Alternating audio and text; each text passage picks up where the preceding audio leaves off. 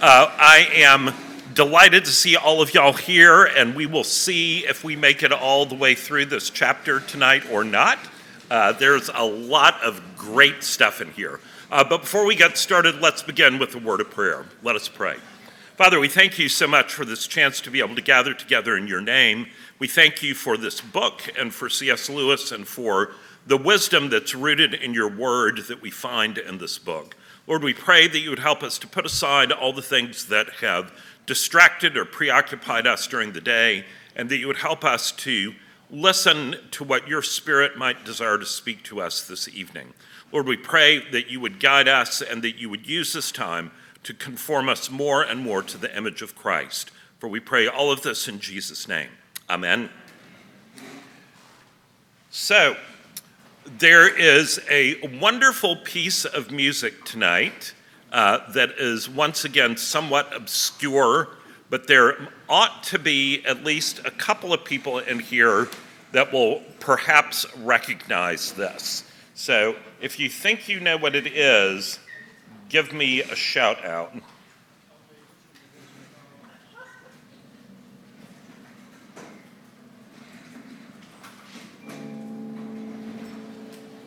We're going to let it play for a little while because the first part is pretty quiet.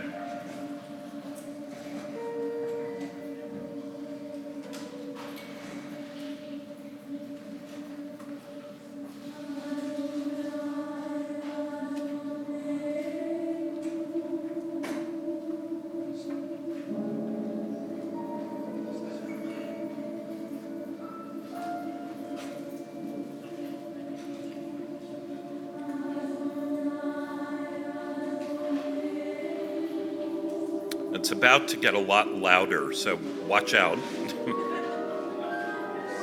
Unless Mark turns it down.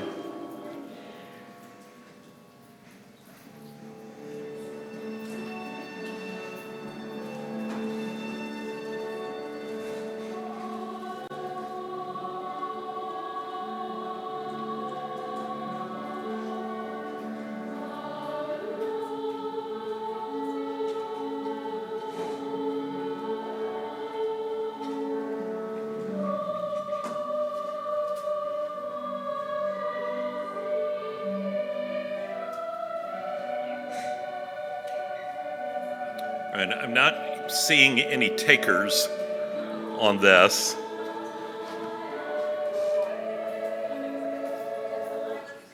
All right, it is very difficult for me not to just play that whole thing because it is so gorgeous. But that is a piece that the St. Philip's Children's Choir actually sang in the Canterbury Festival about 10 years ago. It's by a composer named Dan Forrest. And he had the good sense to go to a very trustworthy source for his lyric. And the lyric comes from Psalm 8. So it is called Adonai Eloheinu.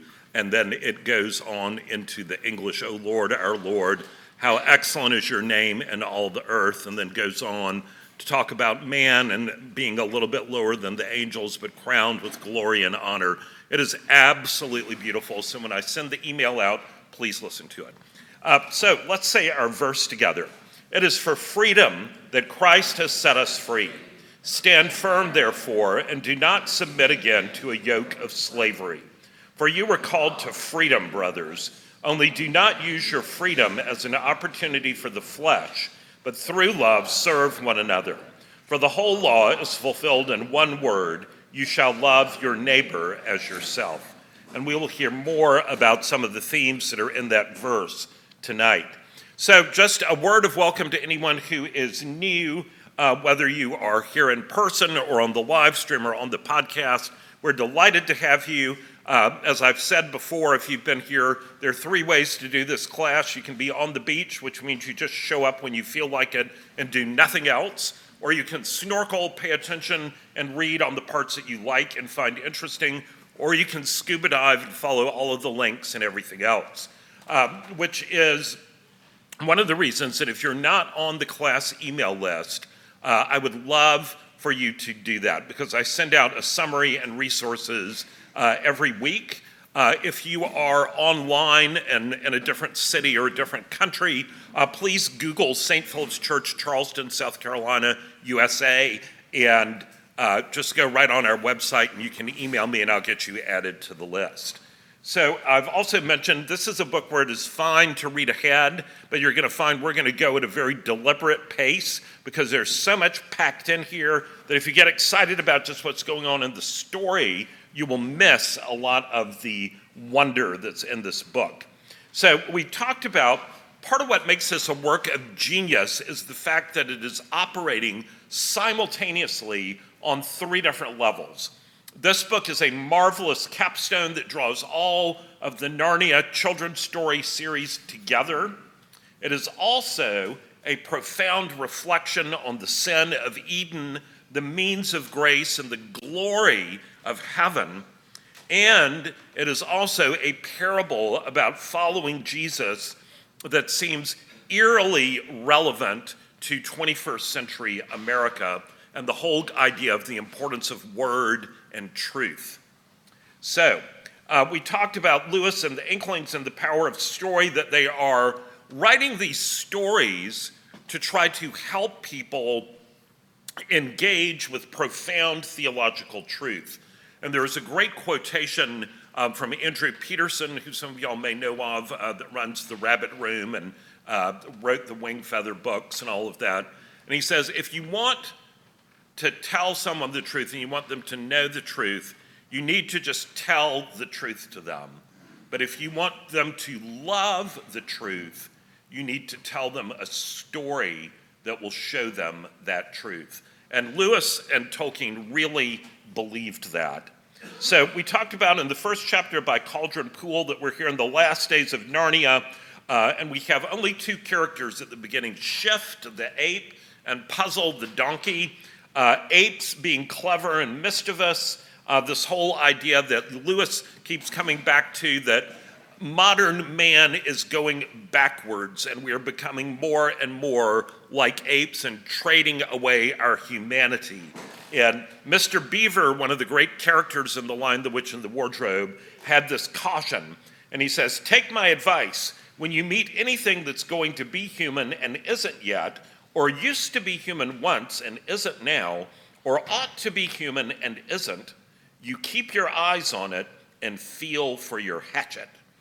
And we will see tonight what the ape does. And then we also talked about donkeys, and that the donkey is an interesting beast in the scriptures, that we have the donkey being the honored beast that bears Mary with Jesus in her womb into Bethlehem. And then the donkey, that humble beast, bearing Jesus into Jerusalem to meet his death on the cross for our salvation.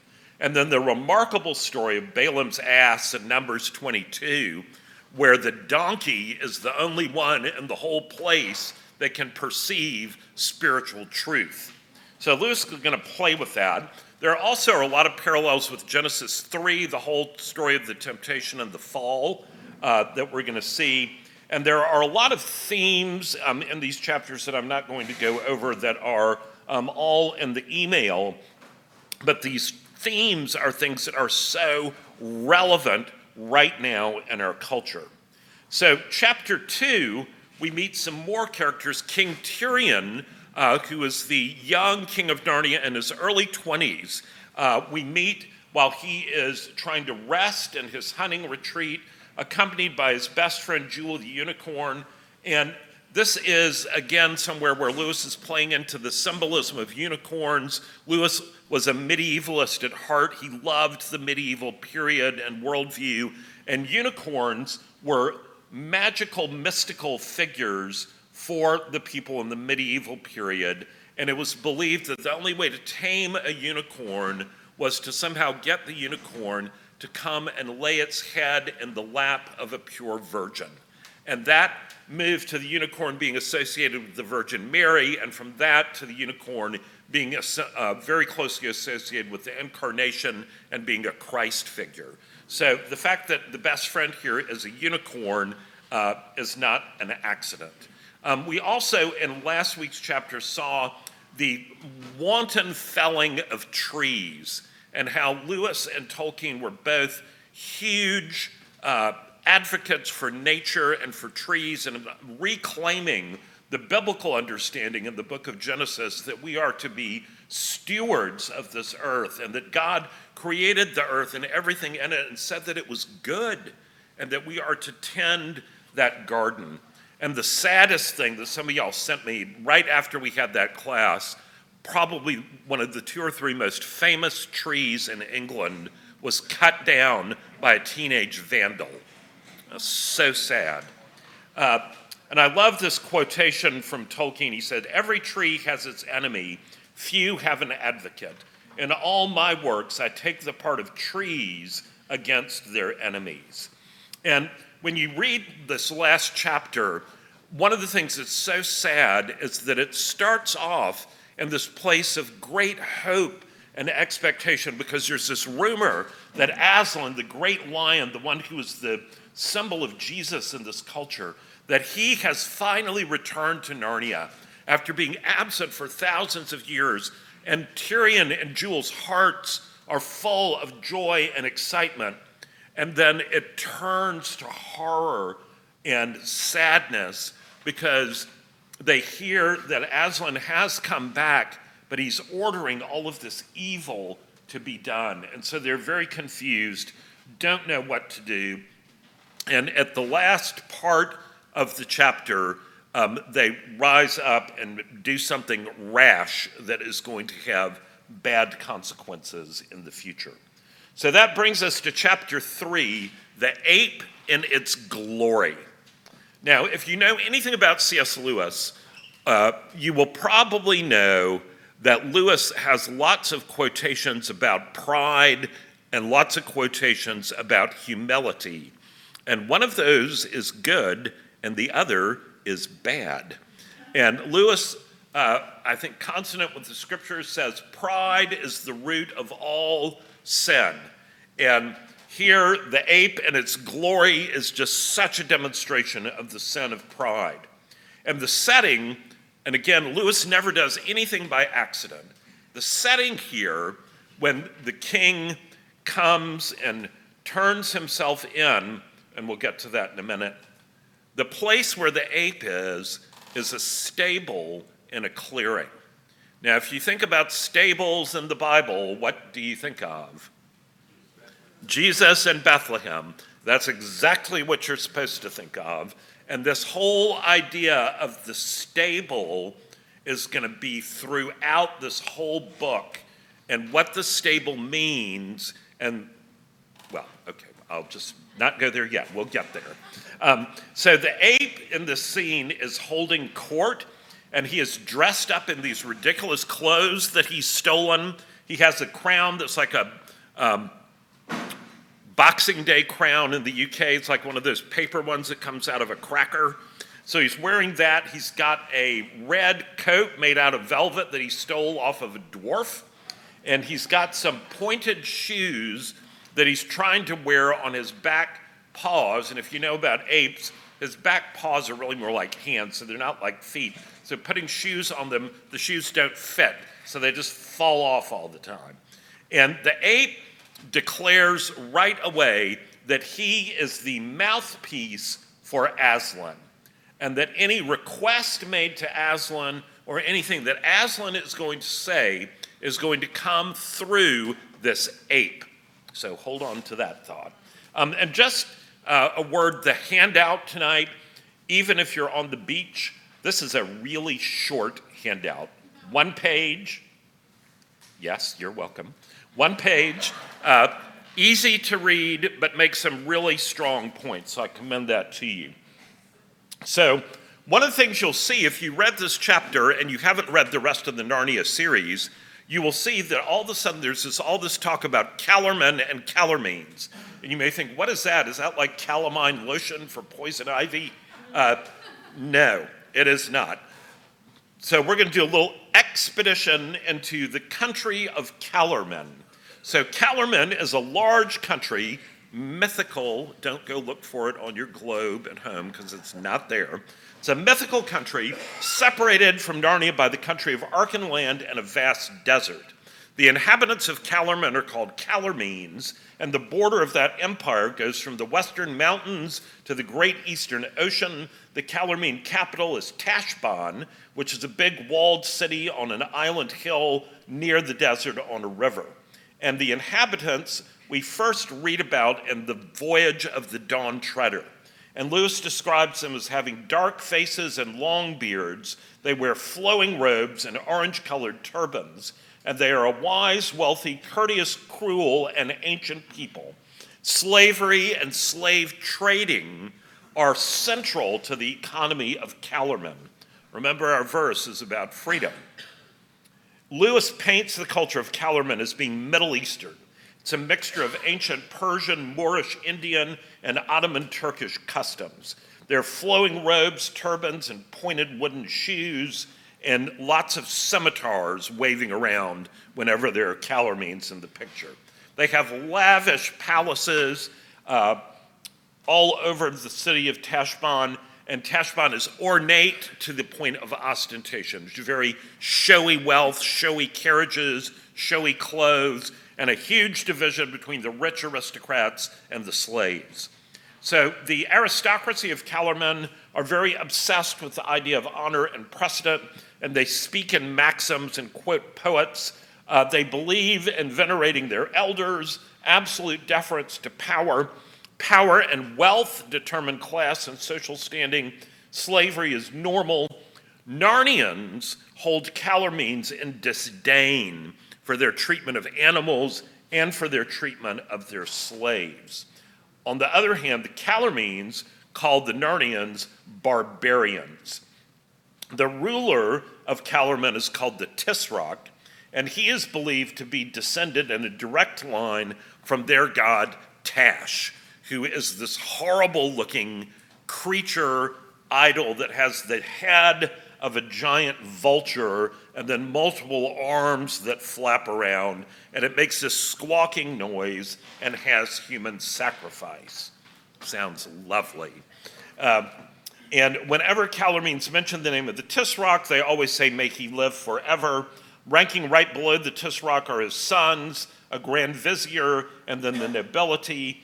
And those in the nobility are addressed as Tarkhan for males and Tarkina for females. So now you know everything you need to know about that. Calor is from the Latin word for hot, and it's the idea of hot, desert-like, all of that. But one of the things that's very strange is all of these Calormenes are all over the place where this ape is. And that is very peculiar, because if you've read the other Narnian things, there's some trade with the Calormenes, but they don't like each other at all, the Narnians and the Calormenes. So we see first this passage where the king is going to make a fateful decision. So here's a quotation. Calormenes, mixed with a few talking beasts, were beginning to run toward King Tirian and Jewel from every direction. The two dead men, the ones that Tirian and Jewel had killed, had died without a cry, and so it had taken a moment before the rest of the crowd knew what had happened. But now they did. Most of them had naked scimitars in their hands. "Quick, on my back," said Jewel. The king flung himself astride of his old friend, who turned and galloped away. He changed direction twice or thrice as soon as they were out of sight of their enemies, crossed a stream, and shouted without slackening his pace, "Whither away, sire, to cure Paravel?" "Hold hard, friend," said Tirian, "let me off." He slid off the unicorn's back and faced him. "Jewel," said the king, "we have done a dreadful deed." "We were sorely provoked," said Jewel, "but to leap on them unawares without defying them while they were unarmed, faugh. We are two murderers, Jewel. I am dishonored forever." Jewel drooped his head. He too was ashamed. So we see here the interplay of sin and remorse and repentance. But the interesting thing here is to note the tender conscience and heart of the king, that no one has forced him to this realization. It is the reflecting back on his own conduct in trying to free this horse that was being enslaved and lashing out and killing these two men. His reflecting back on his own conduct, he knows that his conduct was not honorable, and he knows that something must be done about that. This is not the sort of morality that you see in our culture where if you don't get caught, it doesn't matter. This is very much in line with the scriptures. So a couple of scripture passages. When my soul was embittered, when I was pricked in my heart, I was brutish and ignorant. I was like a beast toward you, from Psalm 73. See, O Lord, for I am in distress. My spirit is greatly troubled. My heart is overturned within me, for I have been very rebellious. In the street the sword slays, and the house it is like death, from Lamentations. And then St. Paul in Corinthians, I rejoice not that you were made sorry, but that your sorrow led to repentance. For you were made sorry in a godly manner, that you might suffer loss from us in nothing. For godly sorrow produces repentance, leading to salvation, not to be regretted. But the sorrow of the world produces death. And then from Proverbs, there is a way that seems right to a man, but its end is the way of death. And there is much, we could spend a long time right here, which we're not going to do, but one of the things I just want to point out here is that we are in a place in our culture, even in the church, where we don't want to admit that there's such a thing as sin or that there's such a thing as wrong or evil. We just believe that we need to be affirmed in whatever we do. And the problem with that is that, just as Proverbs said, that way that seems right to a man, the end of that way is death. And part of what I think Lewis is trying to show us here is Tirian, even as a very young king, just a young man in his 20s, that his heart is tender toward Aslan and the things of Aslan's kingdom, and that he is convicted, and he's not blaming anyone else. Now, blaming, I don't want to say it is just in our present day, because it really goes all the way back to Genesis 3, when God says, what is it that you have done to Eve? And Eve says, the serpent beguiled me. And then they go on, and then he speaks to Adam, and Adam says, well, the woman you gave me, she made me do this. So no one is standing up and saying, I'm sorry, I was wrong, I will take the consequences, please forgive me, I repent. Now, that is what our culture needs a good dose of. All right, I will stop preaching. All right, so the next theme that we see is faith that is in vain.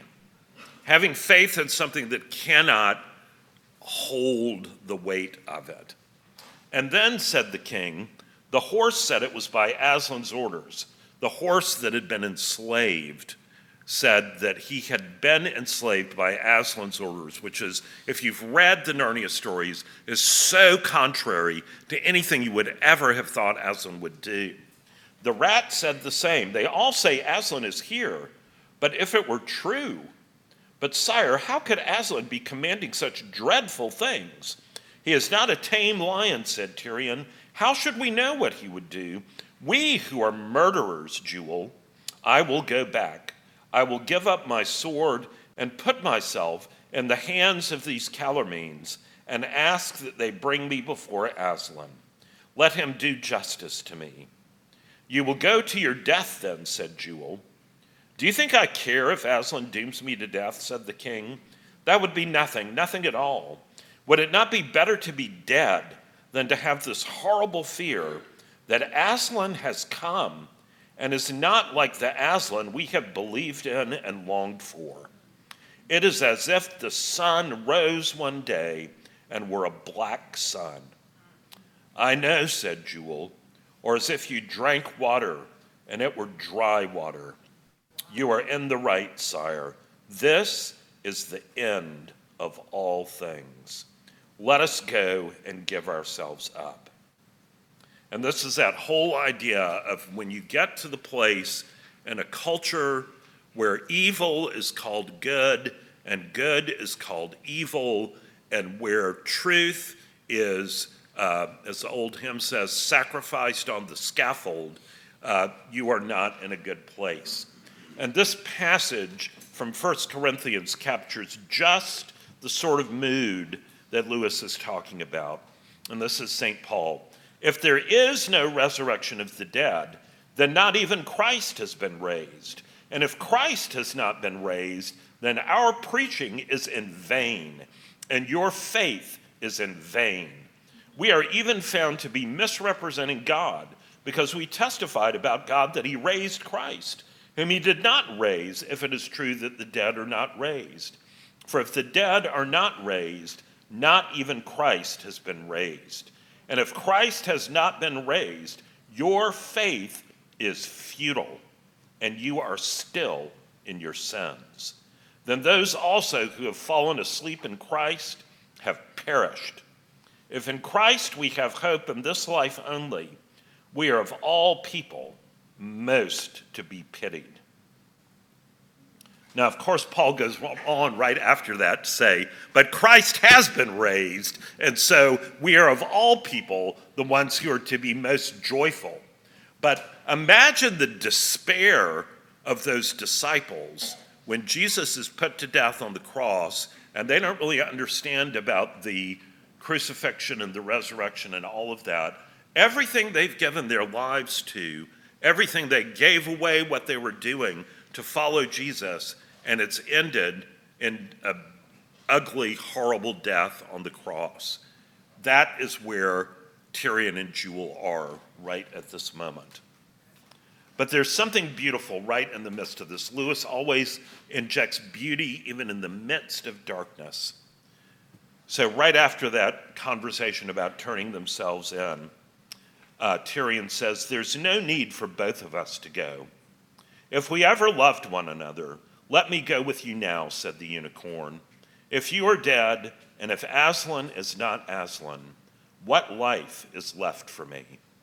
They turned and walked back together, shedding bitter tears.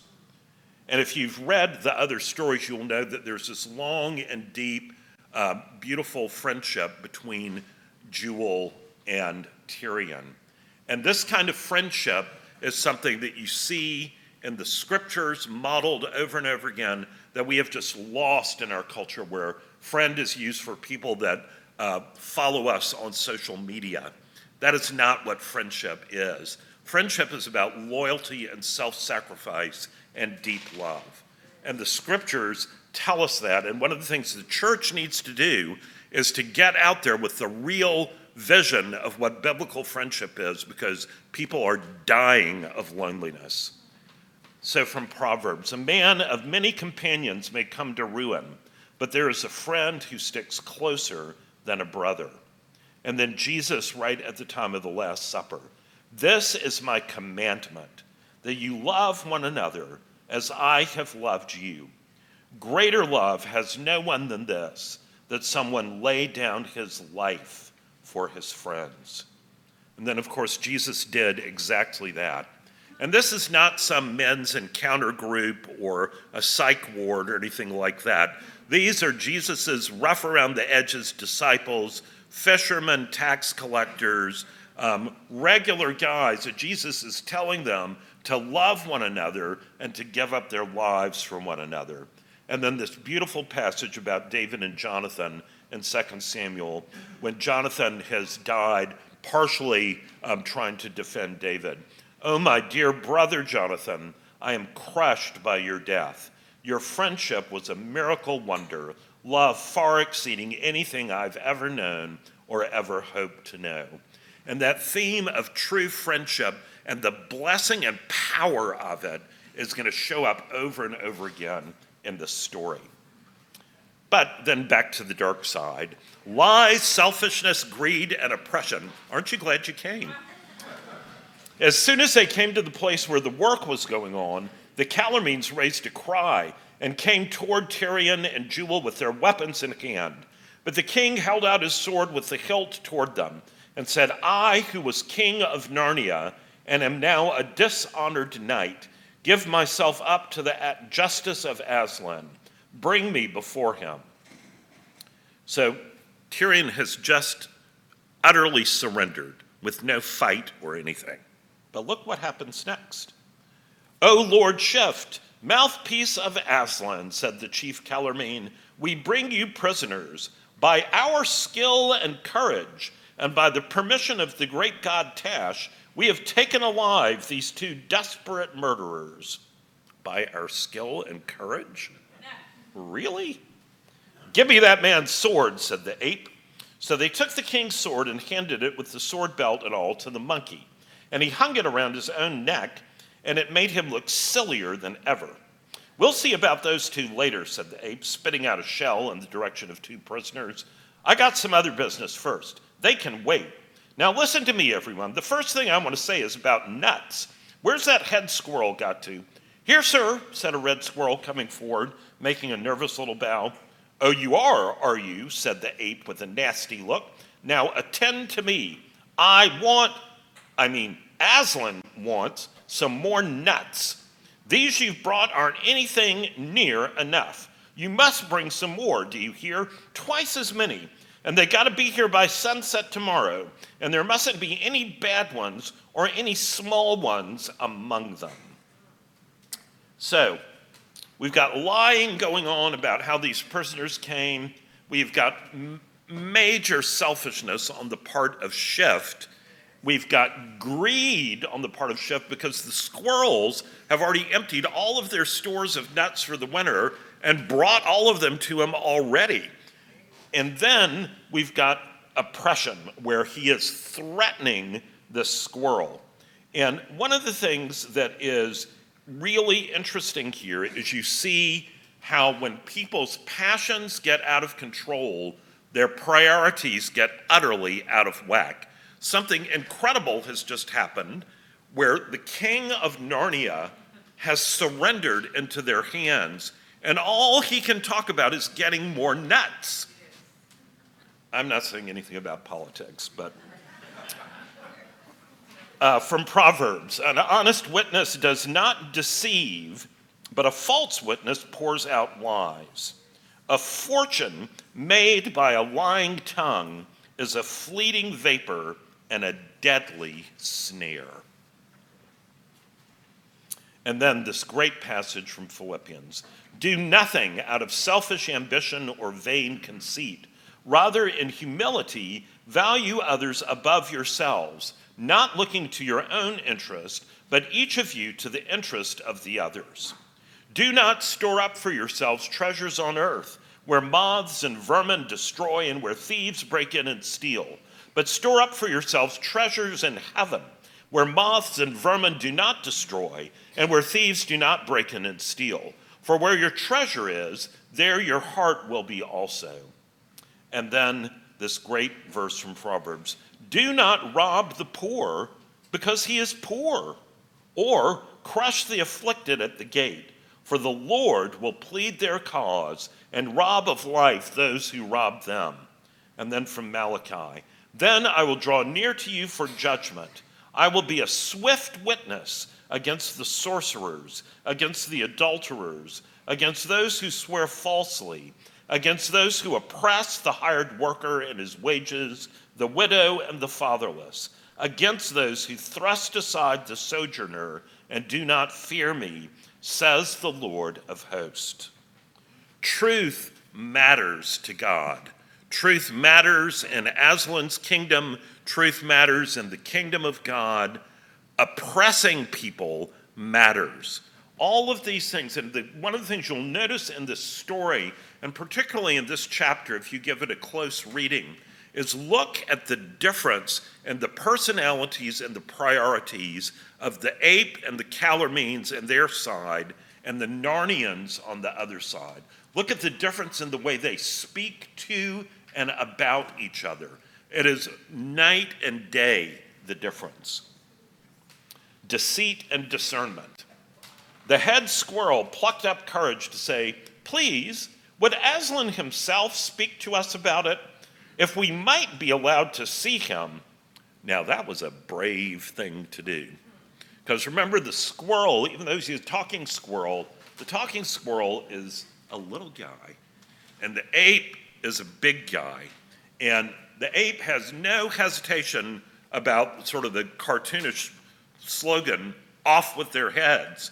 So he's risking his life to speak up like this. And he asks for Aslan to speak because they don't understand, how can this be? So the ape's response, after the squirrel says, "If we might be allowed to see him." "Well, you won't," said the ape. "He may be very kind, though it's a lot more than most of you deserve, and come out for a few minutes tonight. Then you can all have a look at him. But he will not have you all crowding around him and pestering him with questions. Anything you want to say to him will be passed on through me, if I think it's worth bothering him about. In the meantime, all you squirrels had better go and see about the nuts, and make sure they're here by tomorrow evening, or you'll catch it." The poor squirrels all scampered away as if a dog were after them. This new order was terrible news for them. The nuts they had carefully hoarded for the winter had nearly all been eaten by now, and of the few that were left, they had already given the ape far more than they could spare.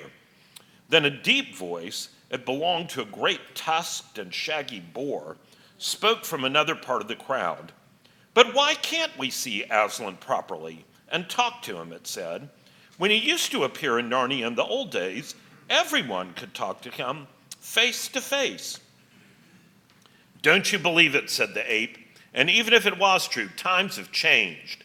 Aslan says he's been far too soft with you before, do you see? Well, he isn't going to be soft anymore. He's going to lick you into shape this time. He'll teach you to think he's a tame lion." A low moaning and whimpering was heard among the beast, and after that a dead silence, which was more miserable still. And what you see here is these Narnians trying to act on the knowledge that they have about Aslan, the knowledge that has been told them and passed down in the stories and in the experiences of others who knew Aslan. And yet they're being told over and over, "Don't believe that. That's not true. You can't trust that. Instead, listen to me. I'm in charge. I'm modern." All of those kinds of things, which might sound familiar. Some scripture verses. "Their throat is an open grave. With their tongues they keep deceiving. The poison of asps is under their lips." And then this passage from Isaiah that is so relevant to this story. "Woe to those who call evil good and good evil, who put darkness for light and light for darkness, who put bitter for sweet and sweet for bitter. Woe to those who are wise in their own eyes and shrewd in their own sight. Beloved, do not believe every spirit, but test the spirits to see whether they are from God. For many false prophets have gone out into the world. Jesus Christ is the same yesterday and today and forever. Do not be led away by diverse and strange teachings." There is a great word for us, I think, in the story and in these scripture verses, because it is so easy when we are inundated with all of these messages from all sorts of self-proclaimed experts today to be sort of overwhelmed and unable to discern truth from falsehood. But there's great wisdom in these scriptures to remember that Jesus doesn't change. Jesus has not changed. The revelation of Jesus and the Word of God is the same yesterday, today, and forever. And so when people start claiming that they have new knowledge and Jesus actually thought this, that is the definition of a false prophet. And all of this about discerning and testing the spirits, the way we do that is through the revelation of the Word of God, that we test things against the Scriptures. But this is where we have to testify against ourselves and be like Tirian and say, "I am a dishonored knight," because most of us are like that there was an old sitcom in the 60s, I can't remember which one it was, it might have been Green Acres, where in one episode they talk about the Bible, and they say the Bible is right there where we keep it in a place of honor. It sits on top of the TV and we dust it off once a week. And Unfortunately, that is the relationship that a lot of us can fall into with the Bible, that we don't know the Word of God. And if you don't know the Word of God, how can you possibly test whether something is in accord with it or not? So it is a battle cry that we need to be aware of the Scriptures. We need to be aware of what Christians have always believed, and we need to hold fast to that truth. And that's one of the reasons that in the ordination service that we go through when we are ordained, when Justin and I were ordained to the priesthood, one of the things that you have to do is to swear your belief in the Scriptures, and that you will not teach anything that is not in accord with the Scriptures, and that you will retain and defend the doctrine, discipline, and worship of the church as they have been received from past generations. That is a strong vow. And if more clergy would keep that, we wouldn't be in some of the messes that we're in. So, pride again, and the uniqueness of man made in God's image. This is one of the most important passages in this chapter. And now there's another thing you've got to learn, said the ape. I hear some of you are saying, I'm an ape. Well, I'm not. I am a man. Really? If I look like an ape, that's because I'm so very old, hundreds and hundreds of years old. And it's because I'm so old that I'm so wise. And it's because I'm so wise that I'm the only one Aslan is ever going to speak to. He can't be bothered talking to a lot of stupid animals. He'll tell me what you've got to do, and I'll tell the rest of you. And take my advice and see you do it in double quick time, for he doesn't mean to stand any nonsense. There was dead silence, except for the noise of a very young badger crying and its mother trying to make it keep quiet. Well, this is like that old story that we used to read in elementary school that's probably been banned. That's called The Emperor's New Clothes. And The Emperor's New Clothes, it is perfectly obvious to everyone that the emperor is parading around with no clothes on at all. But everyone is just saying, oh, that's a lovely outfit. And whenever you get to a place in a culture where there is objective reality in front of you, and that objective reality looks at you and speaks to you and says, I am X, whatever it might be, that is not what they are, you know that something is fundamentally wrong. Fundamentally wrong. And part of the reason that that's wrong is this all comes back to pride. Because one of the things that you see in the Christian meta-narrative and in the Genesis accounts is that it is very clear that man was created. So if you are created, that means you are not the creator. You do not get to decide what you are. What you are is given in the way that God made you. And so this whole idea of pride comes in and says, I am my own creator. I can make myself be whatever I want, and if you don't like that, then you are bigoted and you are oppressing me, and I'm no longer safe. And whether that is somebody wanting to be a furry or something else, there is just craziness behind this, and is antithetical to the Christian understanding. And it doesn't mean that we should hate on those people. It means we should have deep compassion for them because they are so fundamentally misled. They don't know or understand that they were made by a loving God and made good and made in his image with agency and gifts and all of these things. So there's a lot in Scripture about pride. So here we go. Pride goes before destruction, and a haughty spirit before a fall. Everyone who is arrogant in heart is an abomination to the Lord. That's a big word. You don't want to, if you're a Christian, you don't want to be an abomination to the Lord. That is not a good thing.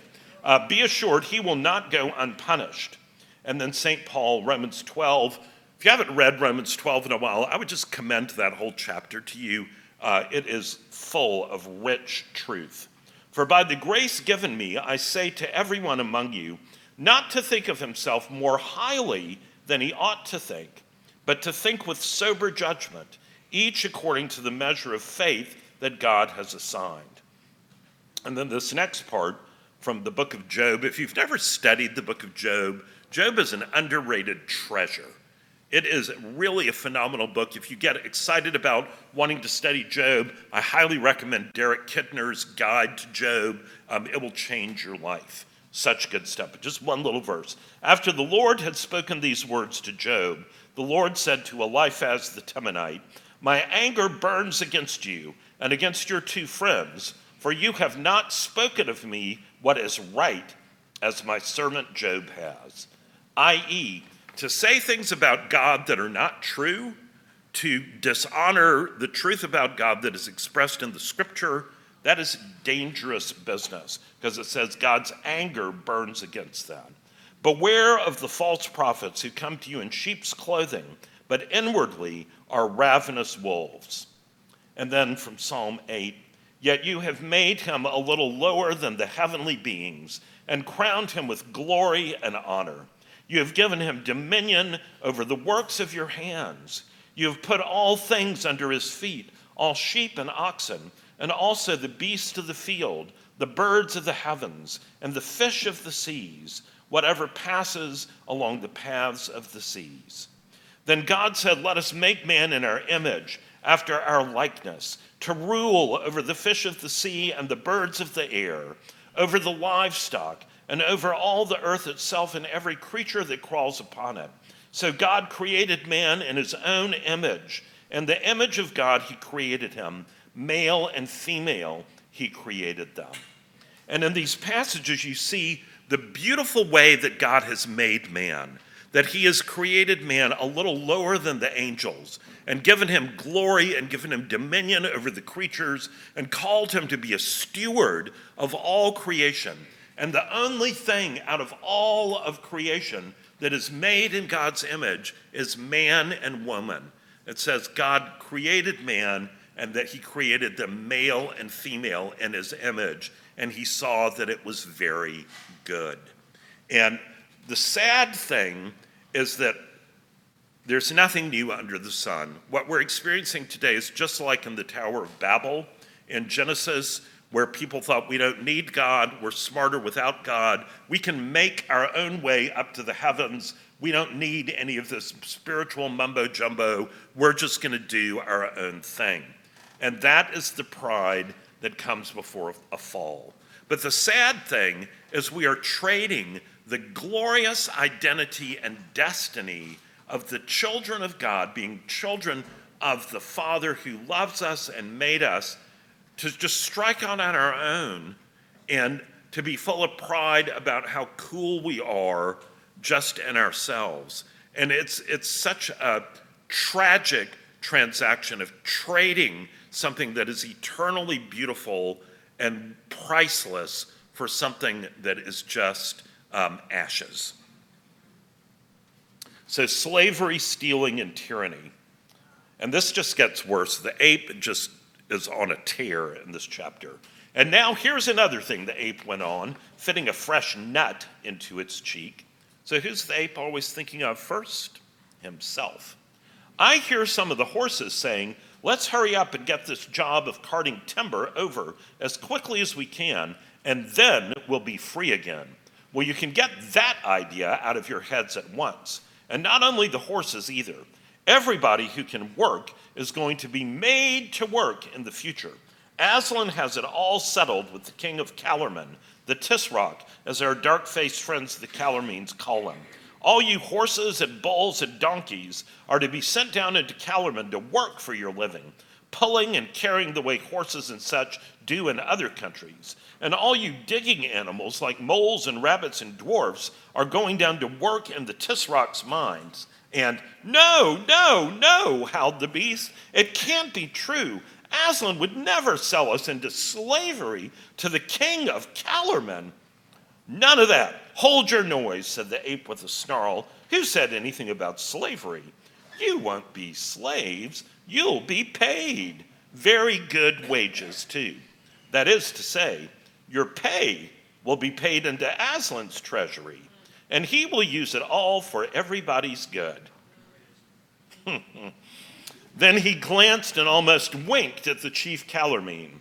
The Calormene bowed and replied in the pompous Calormene way, "Most sapient mouthpiece of Aslan, the Tisroc, may he live forever, is wholly of one mind with your lordship in this judicious plan." Well, I'm not going to say this might sound familiar, but the whole idea that you trade your freedom in to go and slave and labor, and all of your earnings are sent somewhere else, and supposedly they're going to be used to take care of you, but it doesn't quite work out that way. The ape is all about setting up a system that is fundamentally corrupt, that will oppress the people and will enrich him and his 2 or 3 friends that are on top. But the problem with this kind of tyranny is that tyranny often leads to rebellion because people will not put up with tyranny. But the scriptures have a lot to say about this. Listen to this from James. "Behold, the wages of the laborers who mowed your fields, which you kept back by fraud, are crying out against you, and the cries of the harvesters have reached the ears of the Lord of hosts." And listen to what Jesus says. He quotes this prophecy about them from Isaiah about the Messiah in his first public teaching. And this is what he says: "The Spirit of the Lord is upon me, because he has anointed me to proclaim good news to the poor. He has sent me to proclaim liberty to the captives and recovering of sight to the blind, to set at liberty those who are oppressed, to proclaim the year of the Lord's favor." And that's a familiar verse, but I want you to just look at the words that are in there. Liberty, liberty, those who are oppressed, liberty, liberty, those who are oppressed. This whole idea of freedom is integral to what it means to be a Christian and to follow Jesus. And that is why in our verse that we say at the beginning of every class, it is for freedom that Christ has set you free. Stand firm, therefore, and do not submit again to a yoke of slavery. And we're seeing that illustrated very clearly and starkly in this chapter. But that theme is going to keep on playing out through this book. So here we go. Freedom, insults, and tyranny. "There, you see," said the ape, "it's all arranged, and all for your own good. We'll be able, with the money you earn, to make Narnia a country worth living in. There'll be oranges and bananas pouring in." Remember, the only animal in all of Narnia that can eat oranges and bananas is the ape. "Oranges and bananas will be pouring in roads and big cities and schools and offices and whips and muzzles and saddles and cages and kennels and prisons. Oh, everything." "But we don't want all those things," said an old bear. "We want to be free, and we want to hear Aslan speak himself." "Now don't you start arguing," said the ape, "for it's a thing I won't stand. I'm a man. You're only a fat, stupid old bear. What do you know about freedom? You think freedom means doing what you like. Well, you're wrong. That isn't true freedom. True freedom means doing what I tell you." "Huh," grunted the bear and scratched its head. It found this sort of thing hard to understand, no doubt.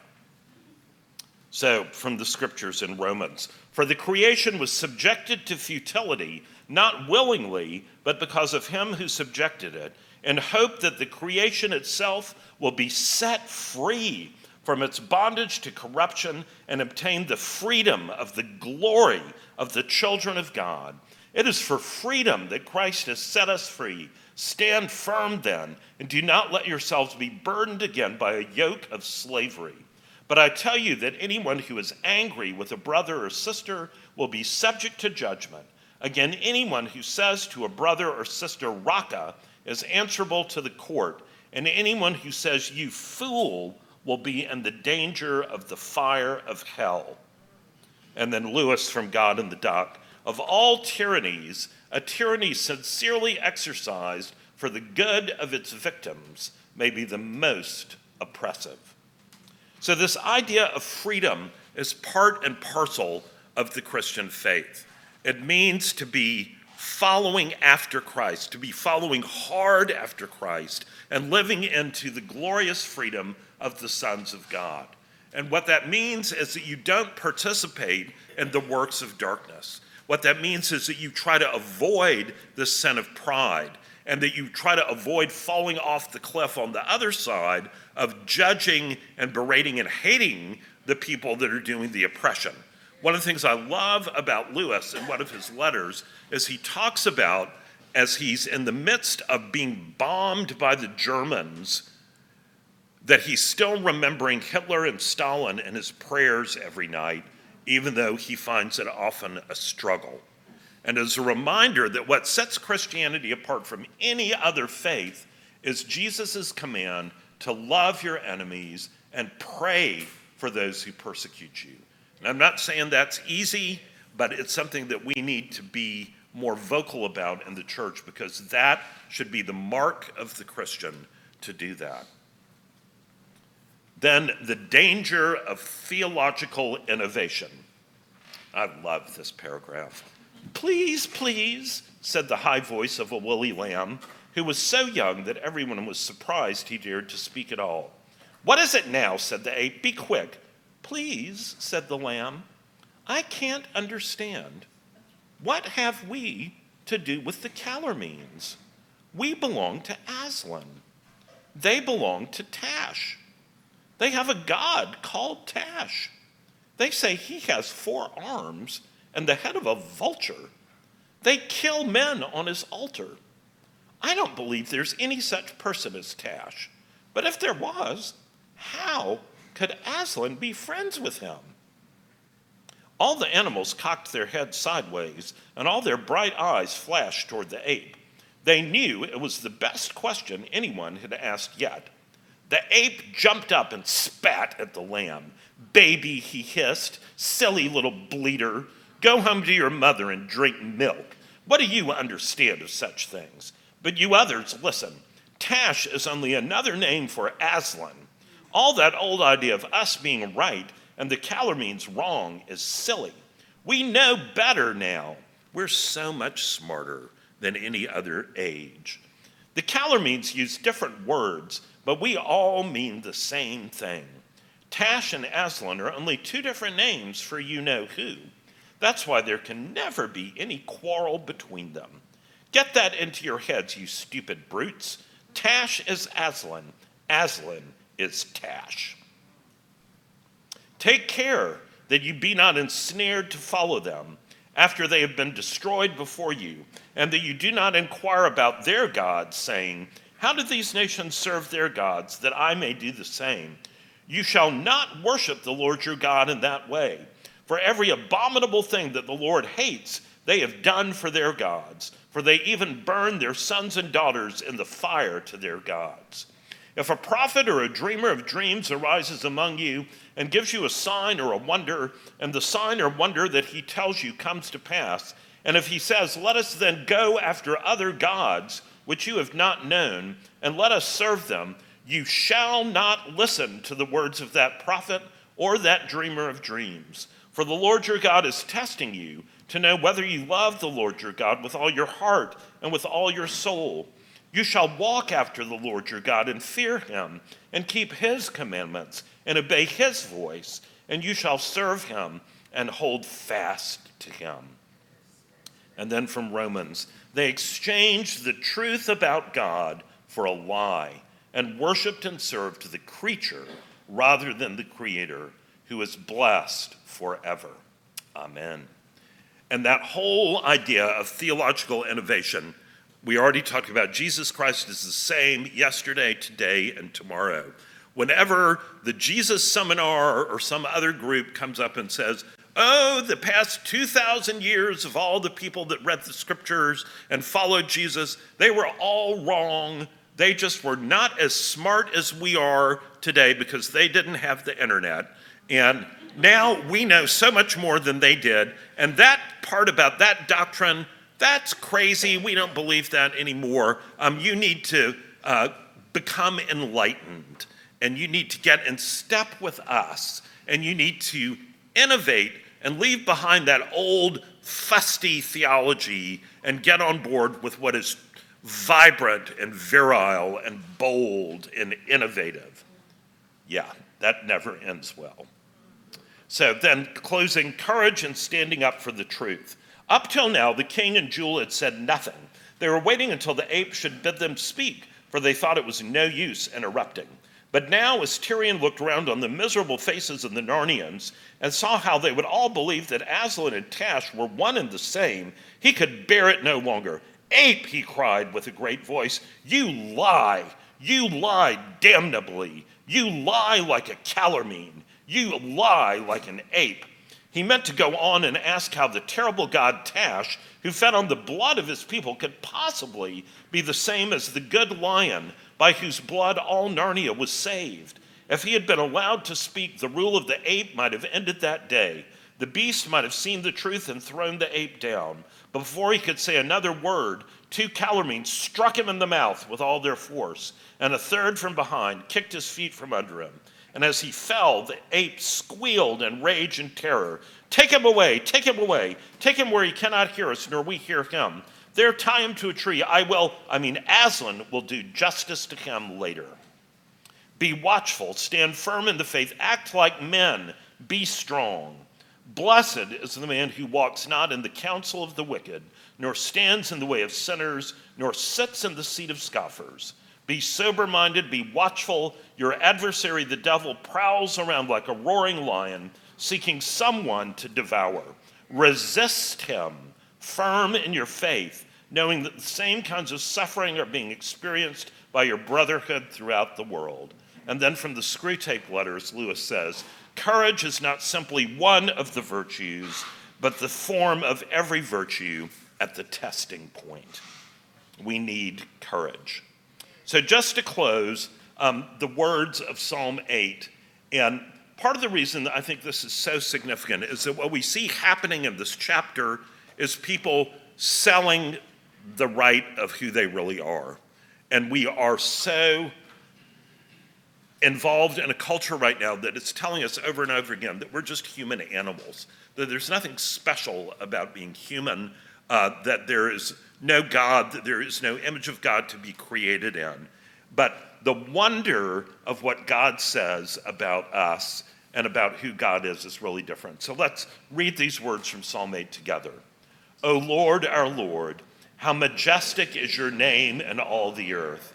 You have set your glory above the heavens.